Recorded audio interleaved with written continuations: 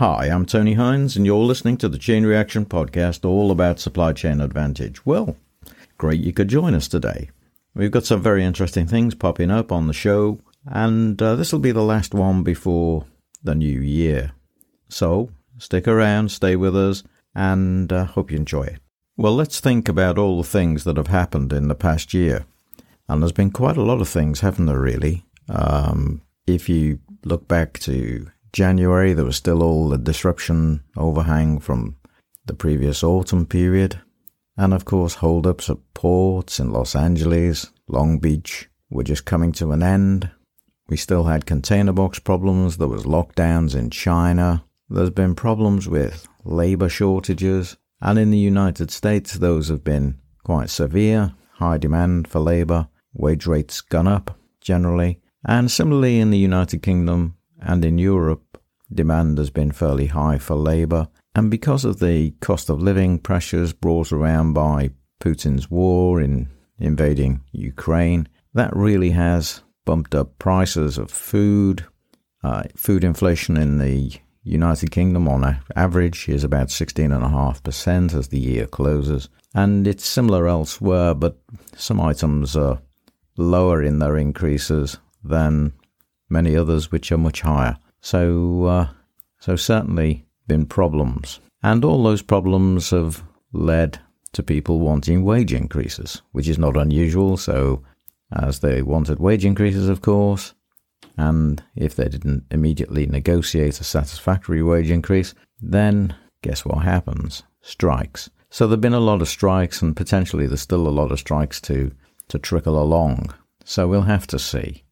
Inflation has been the real driver for government activity, and they've been pushing interest rates up in the United States, and in Europe and the United Kingdom, interest rates have gone up. And this is central banks and the Federal Reserve trying to dampen demand, and it's demand that they see has been a problem pushing those prices up. But as things come more into balance in the next few months, the expectation is that interest rates might ease, inflation might fall, and when that happens, perhaps some normality will return to the global supply chains and to global economics. But there are still problems on the horizon because we've still got the problems with China not working to normal capacity, but that's expected to ease too during 2023. And we've still got the problem of Russia. Basically, the war in Ukraine is having quite an impact on Russia too, and that's beginning to worsen economic conditions in Russia. So it's not good for anybody, this war, and especially the people who are involved. And it's always the people, isn't it? It's always poor people that get affected by the actions of military leaders because they can't do anything about it. So shame on everyone that thinks war is a good thing or a good solution, because it ain't. And as far as supply chains go, that war has been very disruptive to raw material supplies, to food supplies, particularly grain out of Ukraine and Russia, to oil and gas coming from Russia to the rest of the world. Now, of course, there is a restriction on the price that people are prepared to pay for Russian oil, which is set at around $60 currently. But the demand for Russian oil has fallen away rapidly. And of course, that will force people to seek different solutions for their energy production. It will probably generate a lot more research and development into alternative fuels and into fuels that are green and don't damage the planet. And so oil could very soon become just like coal, not something that people want to use. And of course, many people would be glad to see that happen in their supply chains, because it would mean that they wouldn't be polluting the planet and the energy being used would be green and renewable. So wouldn't that be great?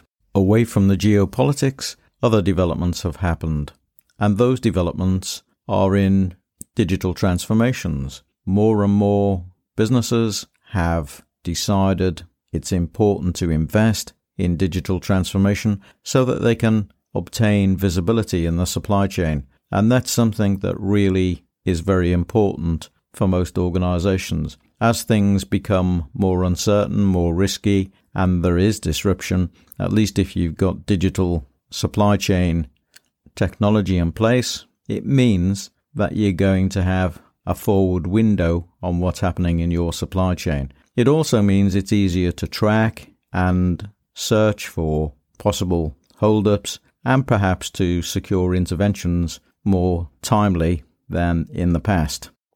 The other thing that struck me during the year is how professional supply chains have become. That's not to say that they weren't professional in the past, but I think people working in supply chains now understand much more about those supply chains than perhaps they did in previous decades, because the technology has given them an eye, a window on their world, which has really helped them to manage the flows within their supply chains and between different organizations. The silo mentality in many organizations does not exist as it did in the past, and where it does exist, they're probably breaking down as best practice is passed between organizations. And I've listened to lots of people talk about this in person, online. I've seen people write about things. I've seen people do webinars on these topics. And the only thing I can say is that the professional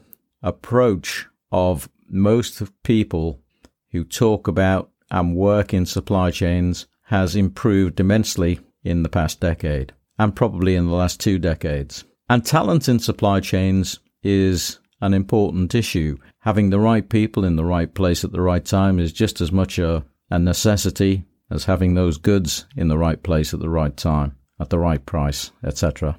So the way in which skill sets are changing is also important, and the types of skills that are required in supply chains, that's changed significantly during the last decade. And I think more and more people who manage the flows within the supply chain are really now focusing on those analytical skills to get better understandings of the levers that they have at their disposal to manage those supply chains. And that to me is a big issue that has risen to the surface within a short period of time. Supply chain education has also changed significantly. If we look back to 20 years ago, most courses that you could do that had supply chain components in university level courses tended to be in operations management, but now today they are much broader in their coverage and yet more focused. Now I know that sounds slightly at odds, but what I mean by that is that you see supply chain management programs as a core part of business degrees. You also see focused supply chain courses for specific industries, maybe shipping supply, it may be for digital supply chains, but there are very, very different educational offers, which I think is helpful and creates a healthy mix to help the next generations coming through who want to work in supply chains. And we even have master's degrees in supply chains as well as undergraduate degrees, but we have lots of executive courses in supply chains,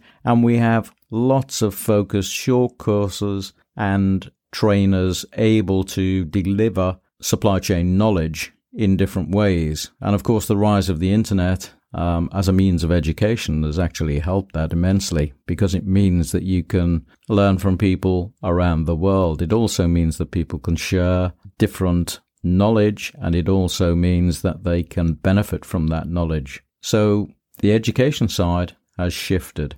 I think the professional bodies have also been very prominent in pushing forward new opportunities for people to train in different aspects of supply chains. So, for example, the Council for Supply Chain Professionals, the Supply Chain Institute, the Chartered Institute of Procurement and Supply, the logistics professionals in the UK, the US, and in Europe, again, putting forward relevant training programs like CILT in the UK, the Chartered Institute of Logistics and Transport, all shaping different educational and training programs for their members or to encourage people to become members, which has changed the nature of what people know. It's enabled them to move within their careers, expand their horizons, and essentially, it's one of the reasons why the claim I made earlier about supply chains becoming more professional actually happens. It happens because people care about supply chains and they provide services to upskill and recruit appropriate talent. So long may that continue.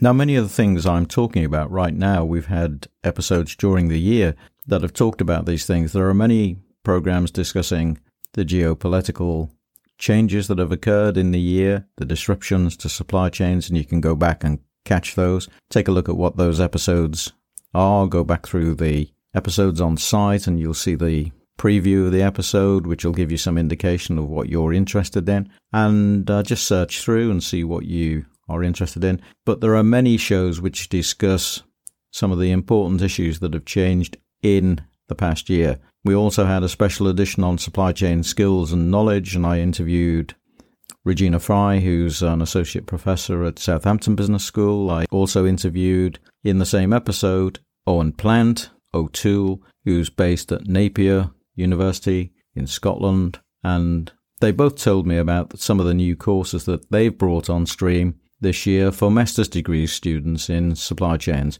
And Owen also talked about his work with the Chartered Institute of Logistics and Transport, both in Scotland and in Ireland, and some of the research that was going on.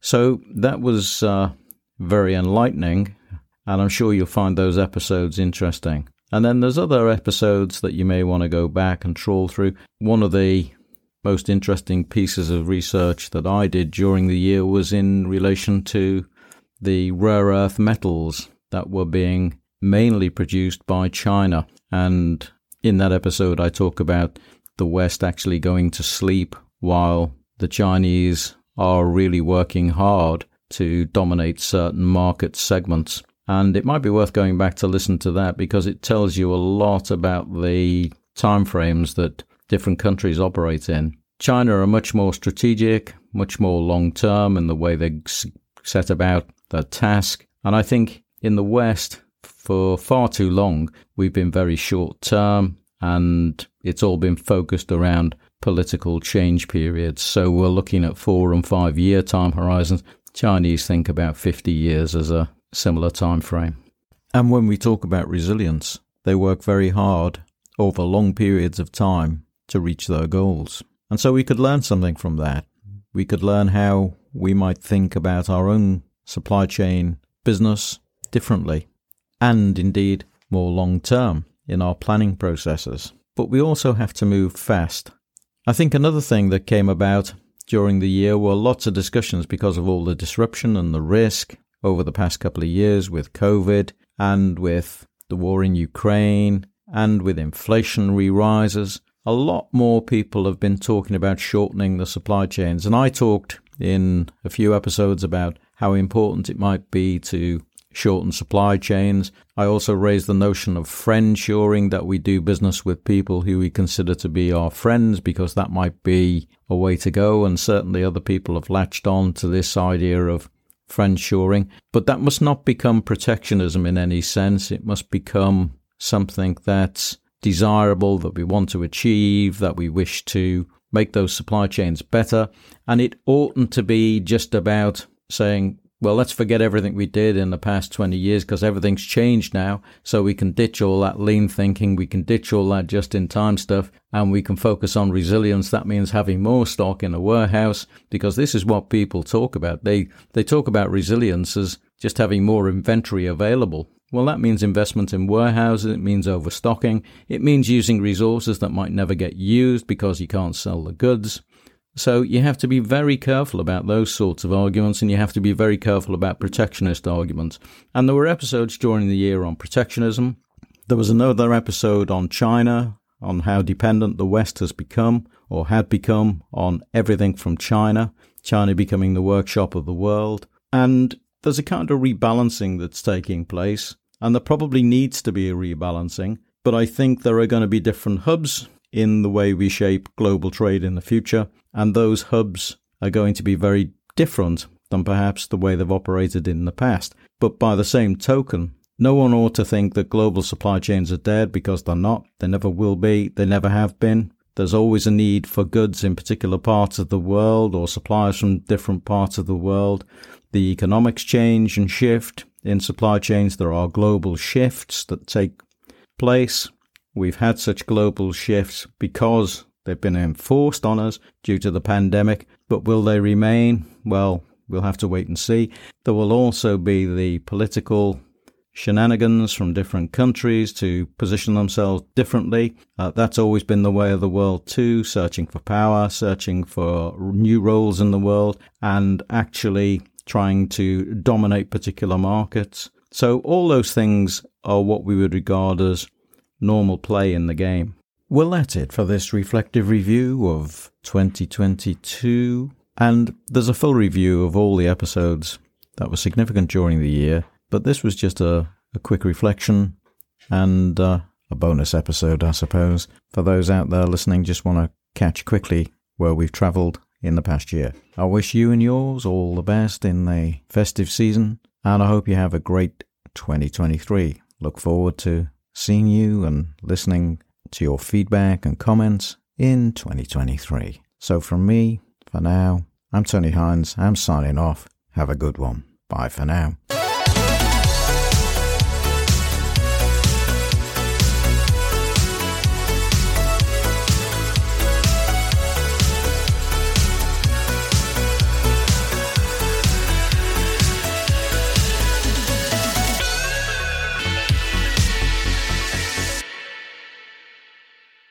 The Chain Reaction Podcast was written, presented and produced by Tony Hines. Hi, I'm Tony Hines. I'm here to tell you about the Chain Reaction Podcast, all about supply chain advantage. I've been researching and writing about supply chains for over 25 years. I wrote my first book on supply chain strategies in the early 2000s. Each week we have special episodes on particular topics relating to supply chains, and we have a weekly news roundup every Saturday at 12 noon, all things impacting global supply chains in that week. So come and join us on the Chain Reaction Podcast. I look forward to seeing you there. I'm Tony Hines. I'm signing off. Bye for now.